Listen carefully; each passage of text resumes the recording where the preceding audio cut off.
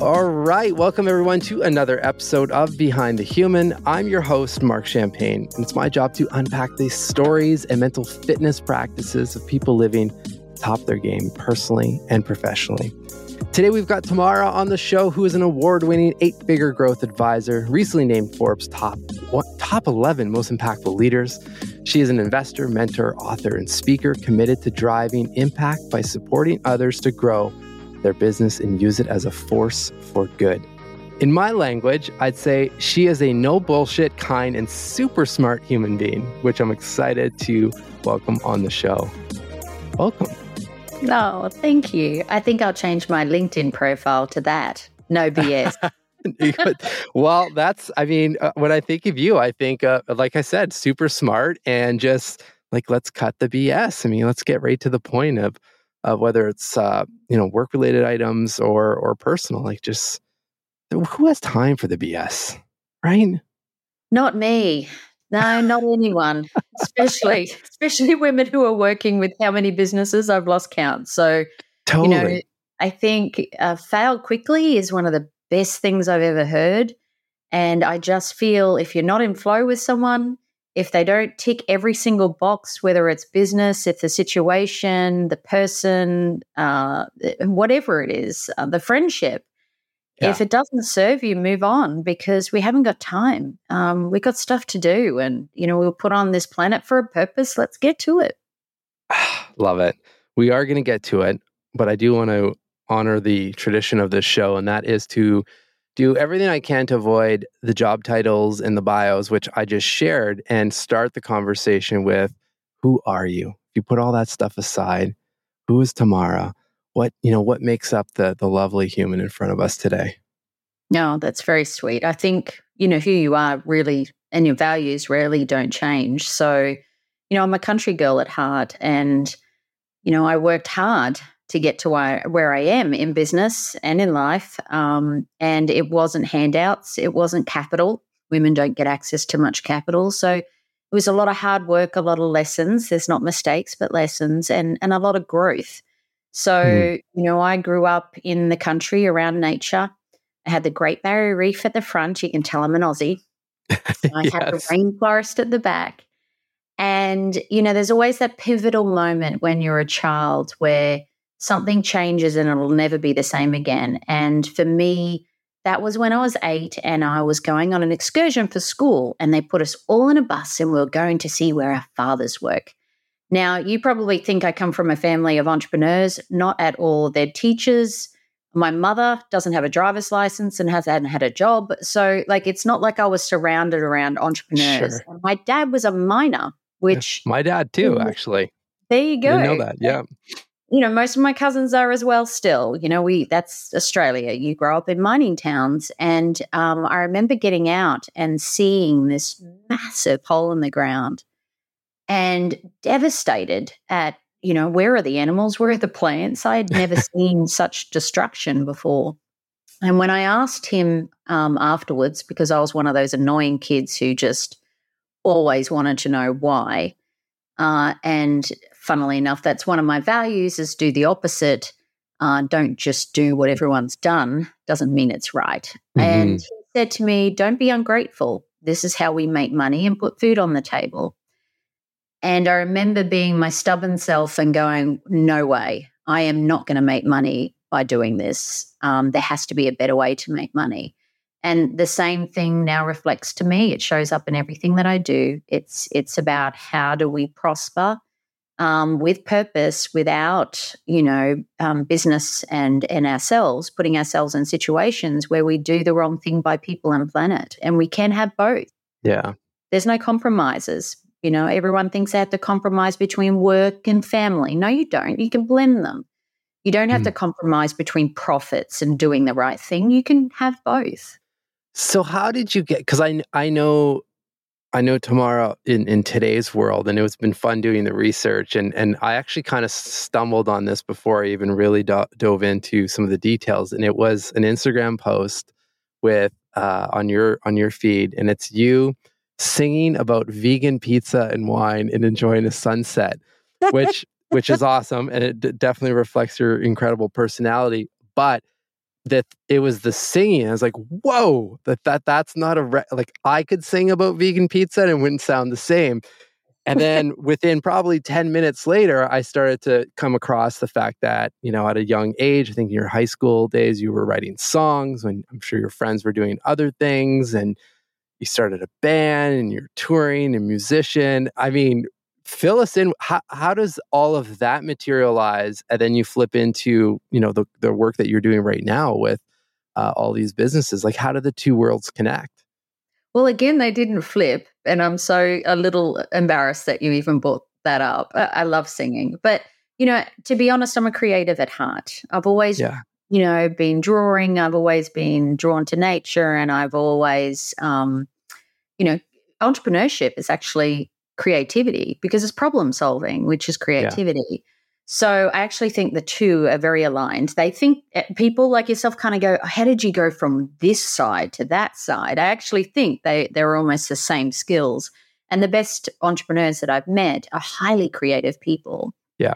So, as a kid, everyone loves music, right? Who doesn't love music? That's like saying you don't like chocolate. It's just, or hugs. Mm-hmm. It's in all of us. It makes us feel great. It reminds us while we're here, it's beat, it's rhythm, it's flow. So as a kid, again, I was told there's no money in art by my father. So you can't be a songwriter or an artist because there's no money in that. Mm-hmm.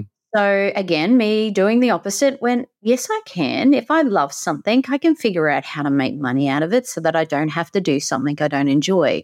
So becoming a business person, an entrepreneur, actually started out of necessity because I loved music. I got signed and I didn't want to be the singing budgie because they tell you what to do when you get signed, like who you are, how to look. I'm like, I'm not doing that. So they said, well, why don't you be a songwriter because you love making music? So in order to do that, I couldn't do a 9-to-5 job because it meant touring the world and working with different artists around the world, which is another one of my passions is travel. And a job's not going to give me that much time off work. So I literally went straight out of university studying art, which was very naughty. And I had to pay for myself through university. It was one of those things because there's no jobs in it, apparently. And I started my first business was a marketing agency.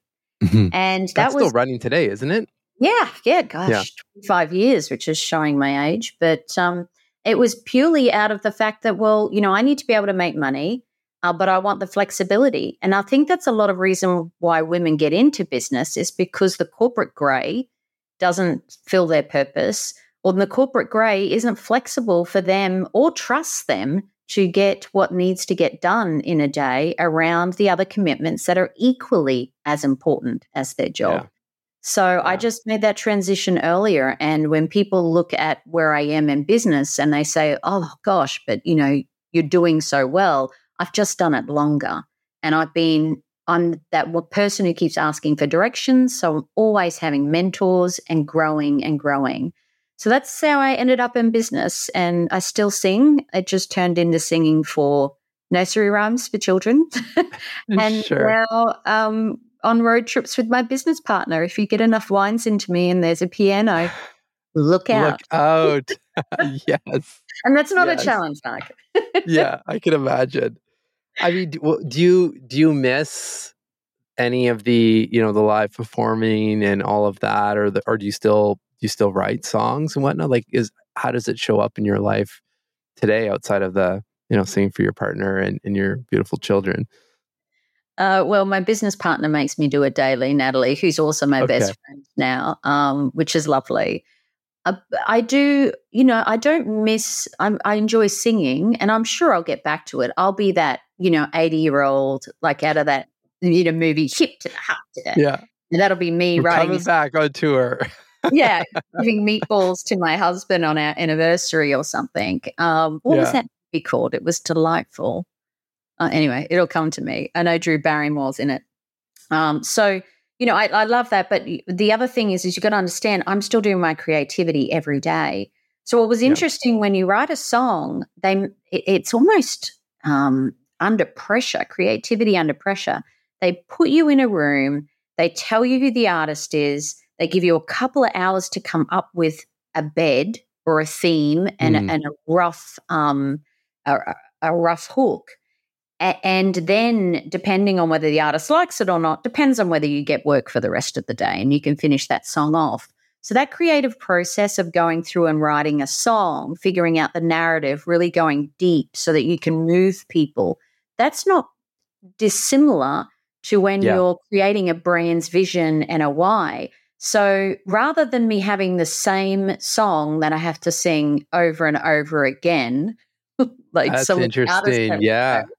I can't have one business. It's too boring. I want to sing many songs, and I want to write lots of songs, and I want them to be country and pop and love ballads. So in the same way, I love business because I get to look through narratives and understand the real meaning behind why people buy something. And people don't buy what you do, they buy why you do it.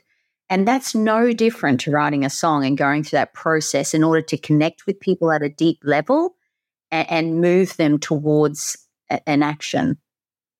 So fascinating. I mean, we're not all songwriters or musicians, but I do feel we all have certain elements of, like you said, that creative passion or that spark that we can, if we choose to, tap into that and let that blend into our current professional life, whatever that may be, and so forth. I think we just need to give ourselves the permission to do it and not have a bunch of self-judgment or worry about what others may think and so forth, and just go for it, right? Zone of genius. Everyone has been born with a seed of potentiality. And once people find their purpose and they tap into their zone of genius and they apply it to every part of their life, they're the ones that make people that you look at them and you go, they do it so effortlessly. And it's because everyone's born with a seed. It doesn't matter who you are. It doesn't even matter if you can't sing. You've got a seed of potentiality. I really believe that. It's finding that. It's nurturing that. It's allowing that to come out and applying that rather than shutting it down, which is what a lot of society does for people, unfortunately, because when people are in their zone or in their flow, whatever you want to call it, they're just touching so many people. It's the energy of it. They make great leaders. They solve big business problems and world problems. They inspire people to step up and be courageous and do what needs to be done. Without that, we're all robots working for corporates. Yeah. We've talked about this, or I've talked about this on this show before. This is why I'm really passionate about just mental fitness and curiosity and learning, because I feel if you don't have any practices or rituals in play and you just step out into regular society, that autopilot track or journey just automatically, unfortunately, and like what you're saying, I wish this wasn't the case, just leads you to not a good place. You're 100% right. You're robotic. We get hit with all this stress and these negative headlines and this and that. And it's no surprise that there's a massive, mental health, I would say, pandemic that's happening. I mean, it's if you zoom out and you look at what's happening across the board everywhere, it's clear, right? So we have to have, just like physical fitness. I mean, if you don't do anything, you just jump into a supermarket on autopilot, you're not coming out with healthy options in your cart. And, it's just, unfortunately, the facts that we live in right now. So, we talk about identity theft, right? Like that's all the thing in America and at the moment is every second ad, which is fear marketing. And yes, it's a thing. I appreciate that. But what happened to soul theft? Yeah. A lot to be said for people who are making others conform and telling them what's important in their life. And, I see this a lot in entrepreneurship. I'm 2% of women get to $1 million in business, which is atrocious. So really, for me to be in YPO, which is, that next level of 20 million a year plus, there's just hardly any women. So I'm around a lot of men. And Yes, they might have money. Yes, they look like they have the ideal life. They've got their planes, they've got all this stuff, but that doesn't make them happy either. So it's Mhm. interesting. I can have the same conversation with one of my beautiful team members who are in the Philippines, the same conversation about, stepping and finding your purpose and what is your legacy? Why were you put on this planet? What moves you? I can have that same conversation no matter what the amount of zeros in their bank account. And Yeah. oftentimes I find that people with less money have had to go do the searching and actually have it more figured out. Um, Sure. so, what's really interesting is we need to take the time, like you say, and give more time and attention to this, because where your focus goes, your energy flows. And if you want to be in flow, then focus on yourself first. And that's very hard, particularly for women, because they put everybody else first. So, I talk about the 5 extensions of being, which is when people are most in flow. And, the first one is self. Yeah. And, I keep reminding women of that. There's 5 extensions of being. We don't wait until we have a girlies weekend, or I will be happy when, or I will eat healthy when, or I will, spend time with the kids one school holidays, or, they're always looking for something that's ahead to fulfill them. We should constantly be checking in every week on our 5 extensions of being, saying, how have I served myself? How have I served my family? And that's being present. My community is the 3rd one, business 4th, and 5th, Mother Nature, in whatever order you want to put them, but don't compromise the 1st, which is self. And Yeah. I think that's why I love what you do, is that you remind people of the 1st one, which is self, and then reminder that these other things make you very happy, and they don't have to cost a lot of money, and it's not once a year. You can go find happy places in each of those 4 extensions. We just tend to spend a lot of time at work. So Yeah. that's the reason, I find that you have to live out your purpose and bring your seed of potentiality to that every day. Yeah. You set me up quite well, because one question before really jumping into some of the business specifics that I want to cover is just, you strike me as someone that has some pretty strong grounding on principles and belief systems, and just, I would say, like a growth mindset and opportunistic and whatnot. And I know just from the research that Rich Dad Poor Dad was an important book in your journey, and I imagine there are many. But I'd love for you to just share how you fuel your mind with just good, positive mental nutrition. What does that look like for you? Well, I remember a quote that I was told by somebody when I was young in business, that being a CEO is a very lonely game. And I think the complete opposite. Mm, I think that being a business leader is such a blessing, especially if you've got an amazing business partner like I do, who's now my best friend. We get to play together all day. I have amazing team members, and, I have an amazing tribe. So I found my people, which is YPO and the organization's EO before that, Entrepreneurs Organization. So I'm surrounded by people that are constantly talking about positive. In general, you find, entrepreneurs are quite optimistic. So I like to be around those sorts of people. So that's sort of feeding me in conversation, and the sorts of people that I'm hanging around inside those groups are ones that aren't talking about money. They're talking about business as a force for good. And that, to me, gives a positive future spin on where we're going. Because if you do watch media, if you do listen to most narratives, it's very negative. It's a scarcity mentality as opposed to an abundance mentality. So I'm surrounding myself with people like that, and I'm very guarded around that.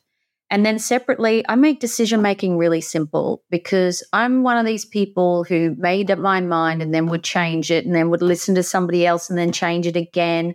When I was younger, I was always influenced by other people. And, sure. I thought I was listening to myself, but then I was surprised at how quickly I would change my mind. And I'd be like, wow, that was a 360 very quickly. So I spent a lot of time, for me, is this head heart coherency. What's logical in your head, and then extend that to your gut. What is my gut telling me? So I always go back to my head saying this is a good deal, because every time I've done a business deal that's gone bad, it's because it's been logical. Oh, okay. So what I've said to myself is, oh, hang on, you've gone straight into logic. How much money can be made? Who is this person of influence? Blah, blah, blah, blah, blah. What was my initial gut instinct? My initial gut instinct is that this person looks like they would throw me under the bus if it's the difference between me or him. Yeah. You know what I'm saying? Or me or them. It's not just synonymous with men. So go with your gut instinct. So check in on that straight away, because you're usually right. And then really be in flow between your head and your heart. So that's a big one for me. Yeah. How do you do that? What are some ways? Because I understand the concept, and I think many listening do as well. But often the reality is there's so much mental clutter and noise in our heads, and our bodies are clogged up. It's hard to hear the whispers.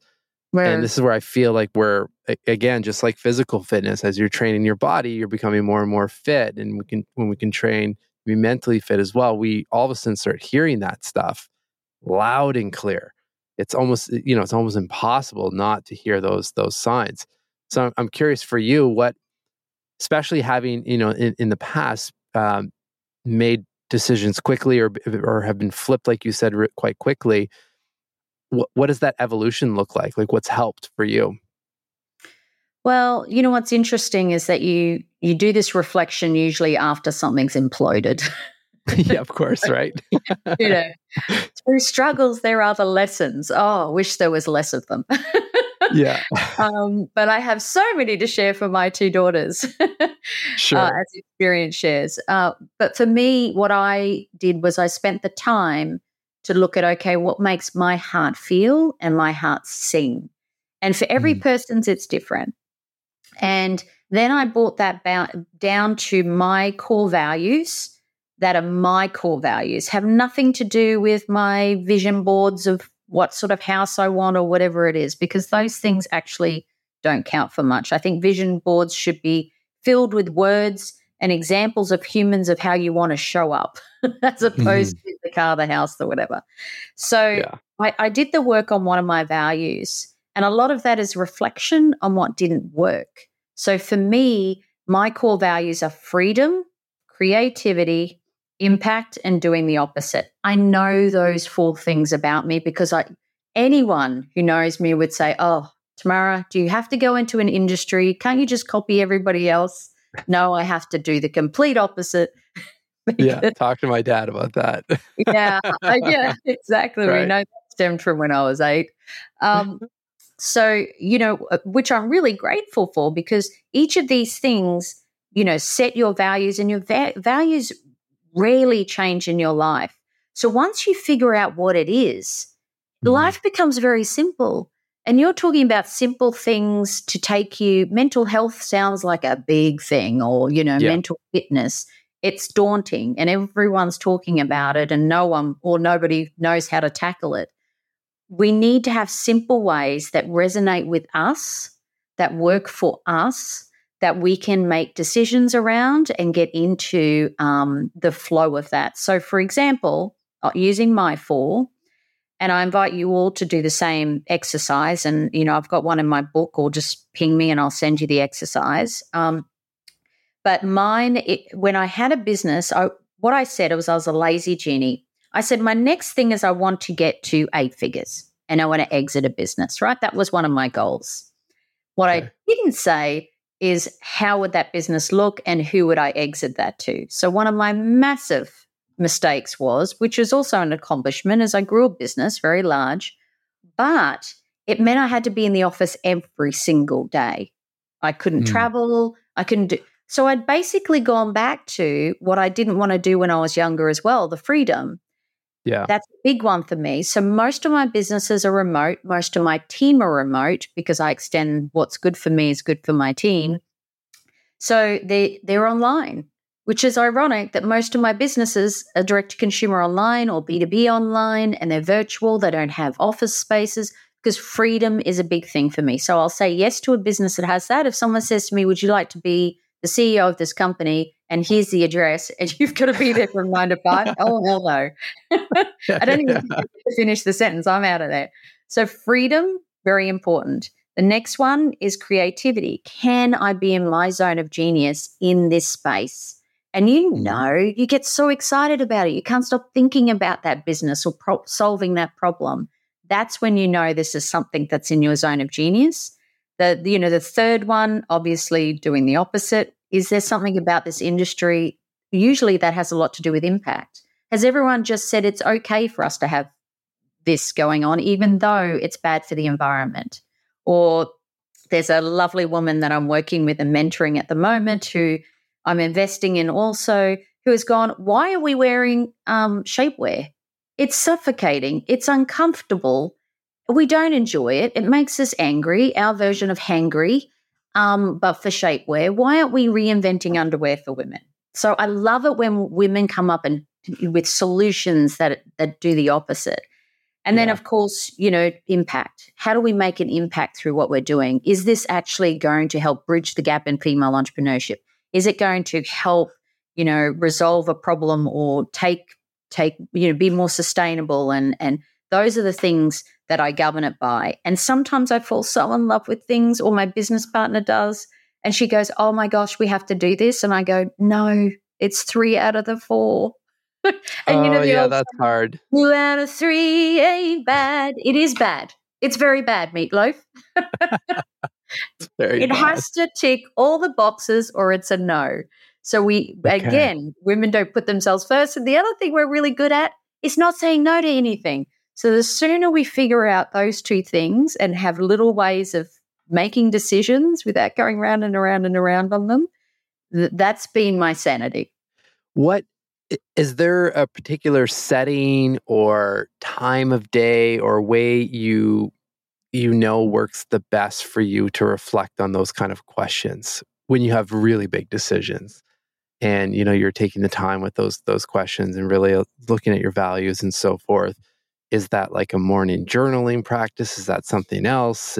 And you can say that's just fantasy that you're talking about. I mean, let's just be real with how it actually happens. Yeah, do you light a candle? Do you what happens? Well, it is very stereotypical. I love my sunrises and my sunsets. And, strategy's great. Again, go off site twice a year and do strategy with the whole team. What happened to just maybe 2 or 3 times a week checking in and having one-on-ones with them on the way through, as opposed to saving it up for a performance review or something like that? So I'm very much about in the moment, let's talk about it now. So every day I spend at least an hour on the phone with my business partner, Natalie. So that's really important. Communication. Another one of my favorite books is Crucial Conversations. So, what are the key relationships? There's usually 5 in your life that you need to be having on a regular basis, not putting off for a holiday or whatever it is, a strategy session offsite. So a team building, try and do that more often. The second discipline I learned from studying the birthing of giants at MIT, it was that business leaders spend most of their time in black, very little of their time in blue, and, delegate a lot of the red or keep that low. So red is admin and all the tasks that just operationally make a business go. The blue is doing the work, which is most people have a lot of trouble getting out of that. They are the business. And then the black is the strategy. And what they said is that so in order for you to focus on the black and take your business to the next level, you should be an inconvenient flight away from your head office.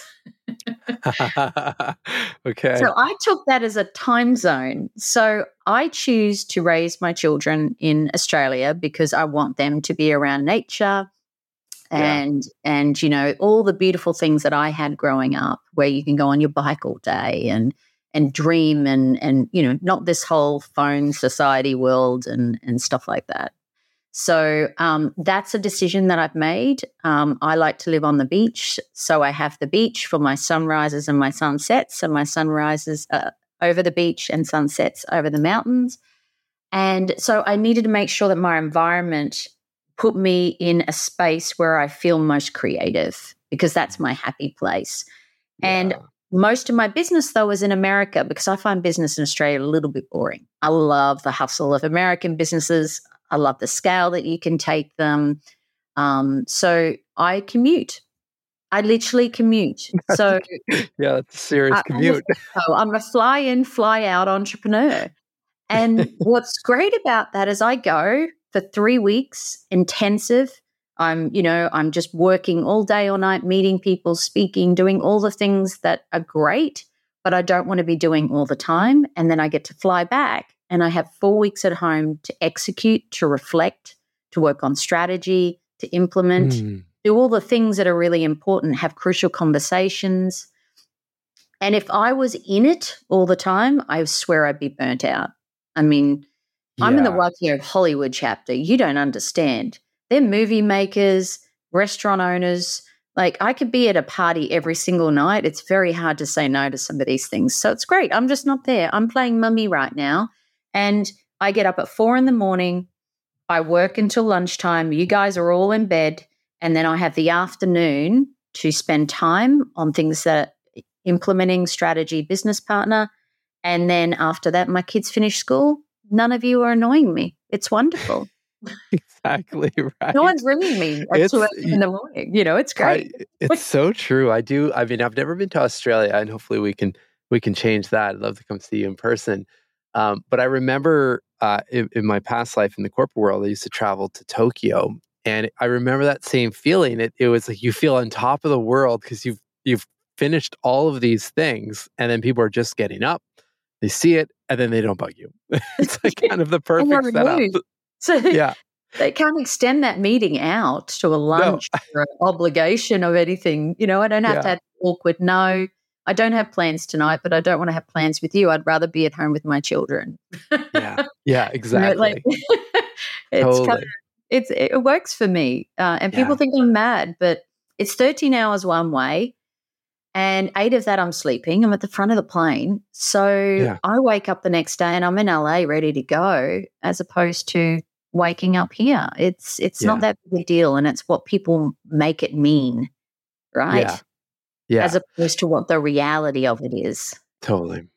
But I think the critical point, or points, I guess you shared, I think centers around this idea of you're setting up seasons for yourself in a way, just like nature. It's like, we all look, it's like the summer is the big season, and then we don't like the winter or whatever it is, but that's where it doesn't work if you eliminate certain seasons. And what I'm hearing when you're saying, you're 3 weeks all in, full burst of energy and work, but then you're coming back. Not that you're not.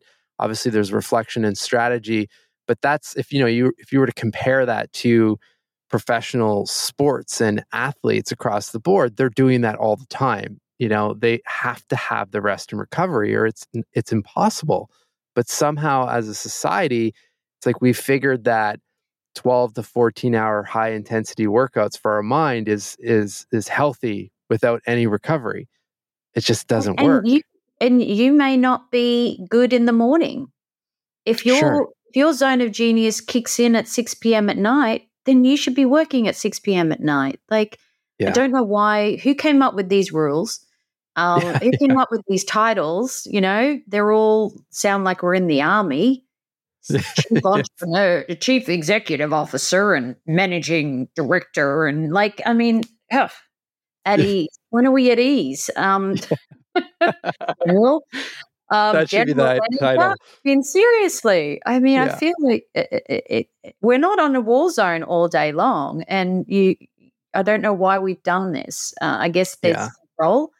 They want rules. They want it to be regimented, but it doesn't work for us. Even the army doesn't have to go into battle 24/7, every day. So I don't know. I think we're trying to figure it out now, but I think it comes down to trust.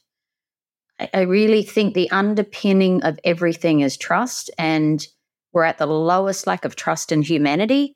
No one trusts each other. No one trusts themselves. So the only thing we can do is go inward and figure out what serves us and then show up in that space and lead by example. And the rest of it is all BS. So, yeah, you're not going to hear anything out of me or work hours with me. I don't even like everyone says, you need to time send your staff in the Philippines because we have a back office, as you know. We supply amazing team members to American businesses. And I'm like, well, do you timestamp yourself? And do you timestamp everyone else around you? Do you track your husband on his phone? And do you read his emails? And do you timestamp all your stuff? No. I'm like, well, why do you feel it's okay to do it to other people? So sometimes you just got to be the awkward person to go, does that sound like trust? Shall we lead with trust and give them the benefit of the doubt, and maybe then they might perform for you more and care more about your business because they know that you trust them? Sounds like a pretty good strategy to me. Common sense, right? Yeah, for sure. Anyway, the common sense isn't so common, but I'm not sure rules and regiments are working for them either. Yeah, totally. I do want to ask about probably not a pivot, but just a slight little sidestep, I guess you could say, because this is something that when we last spoke and you were mentoring me on some business topics and whatnot, I left really thinking about this notion of why am I playing small and how can I play bigger, and what that could mean for me. And I suspect, or I got the sense that, you're working with or mentoring, people at all different, stages of business and whatnot, right up to, built billion-dollar organizations. And I'm curious from your perspective, having been in this space for a while and seen a bunch of different scenarios, like what's behind us playing small? Like what is the thing that you notice? And because I suspect you just like pick it up and like, okay, it's another one of those kind of thing, and you let it play out and then work your magic. But I guess what's behind that question is for everyone listening, myself included, like what are some of the signs that we can hopefully try to pick up on and pause and think, okay, how can I show up bigger for myself and others and so forth? Well, I think it's hard, and I want to acknowledge you as well, because you have to be open for mentoring. And I've had a life of people mentoring me. And, it's not always easy for somebody else to kind of ask you those hard questions. So I want to acknowledge you first to being open to receive, because if it's on deaf ears, it's on deaf ears. But all my popcorn moments have come from mentoring moments. So I love mentoring other people and, asking the questions so that they can think bigger, and not bigger as in how big a business you want, but the bigger impact. What impact do you want to make? So that, when we're on our, like literally, if you were to tell me, if the doctor was to tell me tomorrow, you've got a year to live, I go, what a life. Yeah. Like, and I can say that. So I want everybody to be able to say the same. Yeah. But I think a lot of people are defaulting to looking at what other people are doing in their industry and then automatically assuming that that's how you make money out of it. So I think my ability is this visionary piece to be able to, and my business partner doesn't understand how I do it, but I'm able to hear what people are telling me that they do, but I'm able to see what they're capable of and what their zone of genius is, and remove that from the situation and then go, how could this be applied in other applications? So how could we do this or go about this an opposite way that will have a bigger outcome? Yeah. So I'll give you an example, because this is what got me to mentoring, is my mentor said to me, okay, how can you have the most impact in business? And I said, well, I'm going to start investing in businesses. And that's how I became an investor. And I'm like, we've raised 20 million. I'm going to, invest in them. And then that way I can steer them in this way of impact and blah, blah, blah, blah. And he said, right, well, a fund is 7 years. I said, yep. And he goes, and you've started with a 20 mil fund, correct? Yep. And he said, so I think you are capable of creating billions of impacts, right? So in revenue-wise, billions of impacts. That's why I chose you to mentor out of 60 people in the birthing of giants. So how long do you reckon it'll take you to get to $1 billion in funds under management? And I'm like, pretty long time, because it's 7 years a pop, right? And then after 7 years, then your next fund might be 50, and then one after that might be 200. Like, he's like, that's not quick enough. I'm like, oh my God, I've just raised this money. Like, what do you mean that's not big enough? So he said, remember that you have to get there quicker.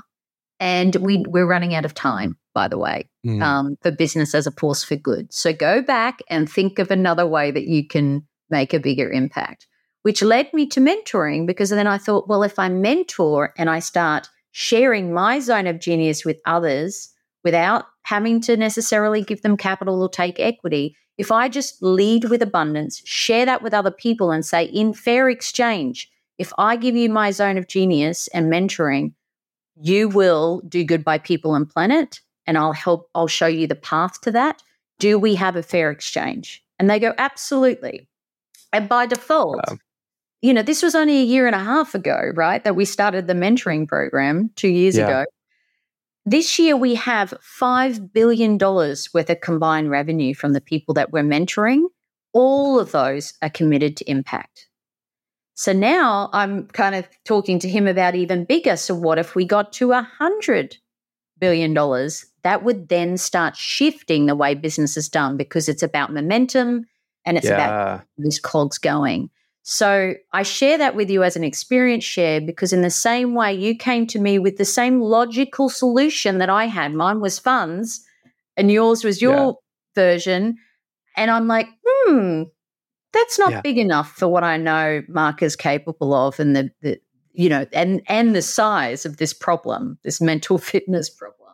Yeah. So I had to push you in the same way that he pushed me to think bigger because of the impact. And maybe we need to go about it a different way. Does that make sense? Oh, I mean, it makes perfect sense. And I'll add to people listening. I mean, it's quite magical to experience how fast you were able to pick up on those things. And I think I sent you a text the next day just saying, 'cause for me, a staple practice is morning journaling and reflection. And like, I almost couldn't wait to wake up the next morning, because I had these questions on my mind from our conversation. And I mean, it's kind of snowballed from there. It's so interesting how a perspective shift like that, it could be the slightest little nuance in the language, or just a subtle shift in the way you're viewing something. And to your point, and you're living it, it's leading to billions of dollars of revenue, which the impact of that is it's probably not even measurable. It's exponential. The ripple effect is so powerful, right? And I mean, I'm excited to challenge my own mind, and because the thing is, I know all this stuff works. I mean, I've seen it work. It's just a matter of It's genius. well, and just supporting. Like, my whole mission with everything I'm doing is just how can we make these practices more accessible to people and reduce a tremendous amount of mental suffering. Because in doing that, when our minds are thriving, the chances of those minds then creating beautiful innovation and good for the world is exponential. Nearly impossible to do that if you're in a survival state of mind and just trying to get by. So that's what drives me. And thankfully someone like you has landed in my life, and I feel really motivated about that. So, and it's going to take us all pleasure. I love that. And that's my thing, right? I was in Boston a couple of weeks ago with somebody who's been in business for a long time and trying to solve this problem for a long time. And he literally was jumping up on the table saying, how did you get this in 2 days and solve the problem in 2 days? I'm like, I don't know, but you're welcome. Exactly. That's my gift. But then my business partner, Natalie, who you'll meet, she's divine. It's a visionary and the integrator, if you know the book. Sure. Traction. I come up with a vision and then I articulate it to her, and she has this unbelievable superpower of being able to visualize the steps and the execution pieces and how to she's mapping shit in her head as I'm speaking the vision. Yeah. And I'm like, I don't know how we're going to do that, but this is my vision for this mentee. And this is what I think the impact could be. And this is the roll up we could do and the market share and the blah, blah, blah, blah. And then she's like, I know exactly how we're going to get there. I can see her head doing it. Yeah. So, and then I'm looking at her just going, oh my God, I don't know how you do that, but you're a genius. And then she looks at me and she goes, oh my God, I can't believe you came up. Where did that come from? I'm like, I don't know. So I think you've also got to surround yourself with people who go, I can't do what you do, but you're freaking amazing. Let's join forces. And we're not doing enough of that. We're not acknowledging other people for their zone of genius and saying your zone of genius with my zone of genius, 1 + 1 = 11. Now let's add another one. That's 111. You know, like business is meant to be a place for us to come together and do good by people and planet. And it's not one man band. It's not, you know, the Tamara show. It has to be that collective. Yeah, well, it's just it's working in your sweet spot, but I think you've done the work to acknowledge or realize, you know, what that is for you, and you know exactly what it feels like. Versus, I'm sure there are other areas, you know, maybe it's some of this implementation or integration where like it just feels like energy draining, and you know this is where many of us end up working, and we feel it, but then the narrative behind all of that, especially in the entrepreneurial world, is, well, you just need to grind through that and just hustle and get. And you just need to use your language, bullshit. Yeah, exactly. Just don't be a control freak and go find somebody who loves and rolls around and enjoys that part of the business, because you can't do it without the three. There's three critical things. There's the strategy.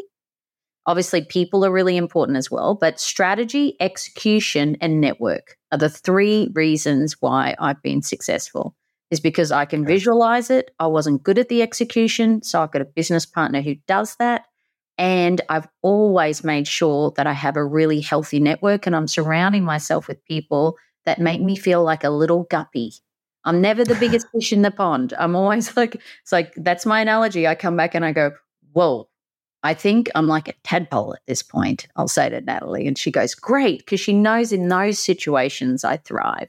So if I'm able to open that up and give that to up and coming entrepreneurs who want to, you know, do good and profit and purpose, then what a gift. I can mentor them. Then I hand them to Natalie, and Natalie helps them with the execution. And then I open up my massive black book and go, oh, and by the way, if that's what we're doing, I can connect you to this person, and this person. And that's taken me 25 years to get to a point where I can qualify for these networks and, you know, be respected by people in that network so I can open doors. Isn't that a gift? And then by doing that, people, you know, it's really interesting because people are like, well, why are you focusing on growing everybody else's business? You're missing opportunities for yourself. That's another thing I call bullshit on, because the universe, I'm going to get a little spiritual here. The universe that's fine here. Okay, good. Is always listening. It is always listening. And I find the more that I give, the more things just seem to land in my lap, quote unquote. Sure. And one happened this morning. Somebody just came and said, look, I know that you're a fandom expert. I know that you're a visionary person. I know you through the network, and I've heard about the work that you do. Do you want equity, and do you want to come on board? Second time I've ever met this person. Massive project. Ticks all my boxes. It was a hell yes. And I'm like, wow, if I actively went out and was trying to search for those things and bang down those doors like most venture capitalists are doing, venture capitalists, it's all about deal flow, right? Mm-hmm. And the way they go about deal flow is throwing money at things and bidding against each other. And I don't have to do any of that. So I think if you just lead by example and share with abundance, the universe just delivers you back what it feels that you would be able to add value to and create your own magic. So I just, this whole synergy of showing up in that space, showing up in abundance, serving without expecting anything in return, it all just ends up working out perfectly. I mean, look how we met. It was because so true. I was helping a female who I met at an event who was struggling, And she said, "Can I have some of your time?" And I helped her and mentored her through what she was going through, and she introduced me to you. And what a beautiful thing. Magical. You're Yeah. going to come see me now in Australia. It's exactly. a gift. Can't wait. I have lots of points, airline points. Like I can only imagine. it's ridiculous.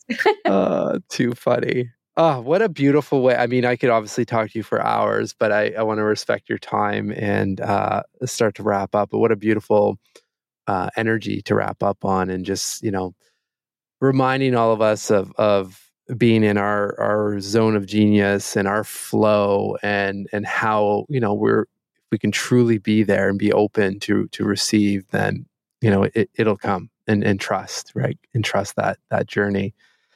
My last question for you is what makes you smile each day? Conversations like this. Ditto on that. People get unstuck so that they can really step into their zone of genius. That makes me so happy. Love where it. I live, nature, it's all beautiful. Yeah, I mean, really is. Human beings are generally beautiful people. So, humans and nature every day of the week. I love it. I mean, what a blessing to be able to do this every day, have conversations with you, with other people, connect beautiful people. Yeah. That's why Cheers to that. I only have one coffee a day, but I'm feeding off all of this. Yeah. And it doesn't feel like work at all.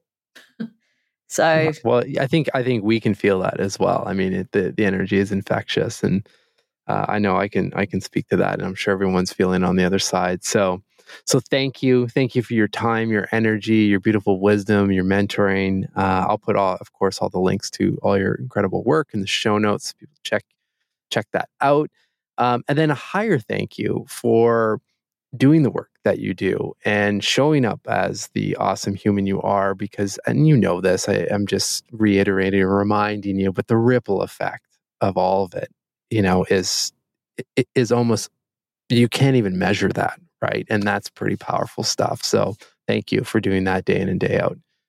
Thank you. Well, I will extend that thank you to my mentors who did the same for me. And more importantly, I'll leave you with this one thing that they said also at the Birthing of Giants is we can't rely on the Oprahs or, the Elongs or whoever they are that are trying to, or the Richards that are trying to save the world. That scarcity, there's feast and famine. There's not enough of them. Mm-hmm. But 60 people of you that are hand selected to be in this room, you could equal one of those people or more.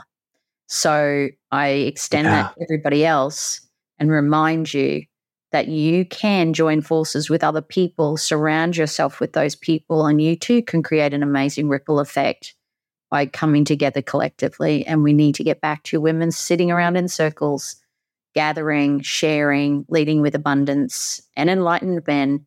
And then we don't need to rely on these one or two individuals. That's how we shift things. So our kids have a beautiful, beautiful future ahead of them. And we can know that we did our part without needing to have a plane or a Necker Island. We just did it together because the journey. Did it.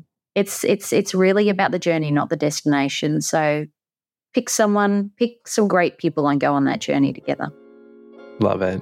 Thank you. Pleasure.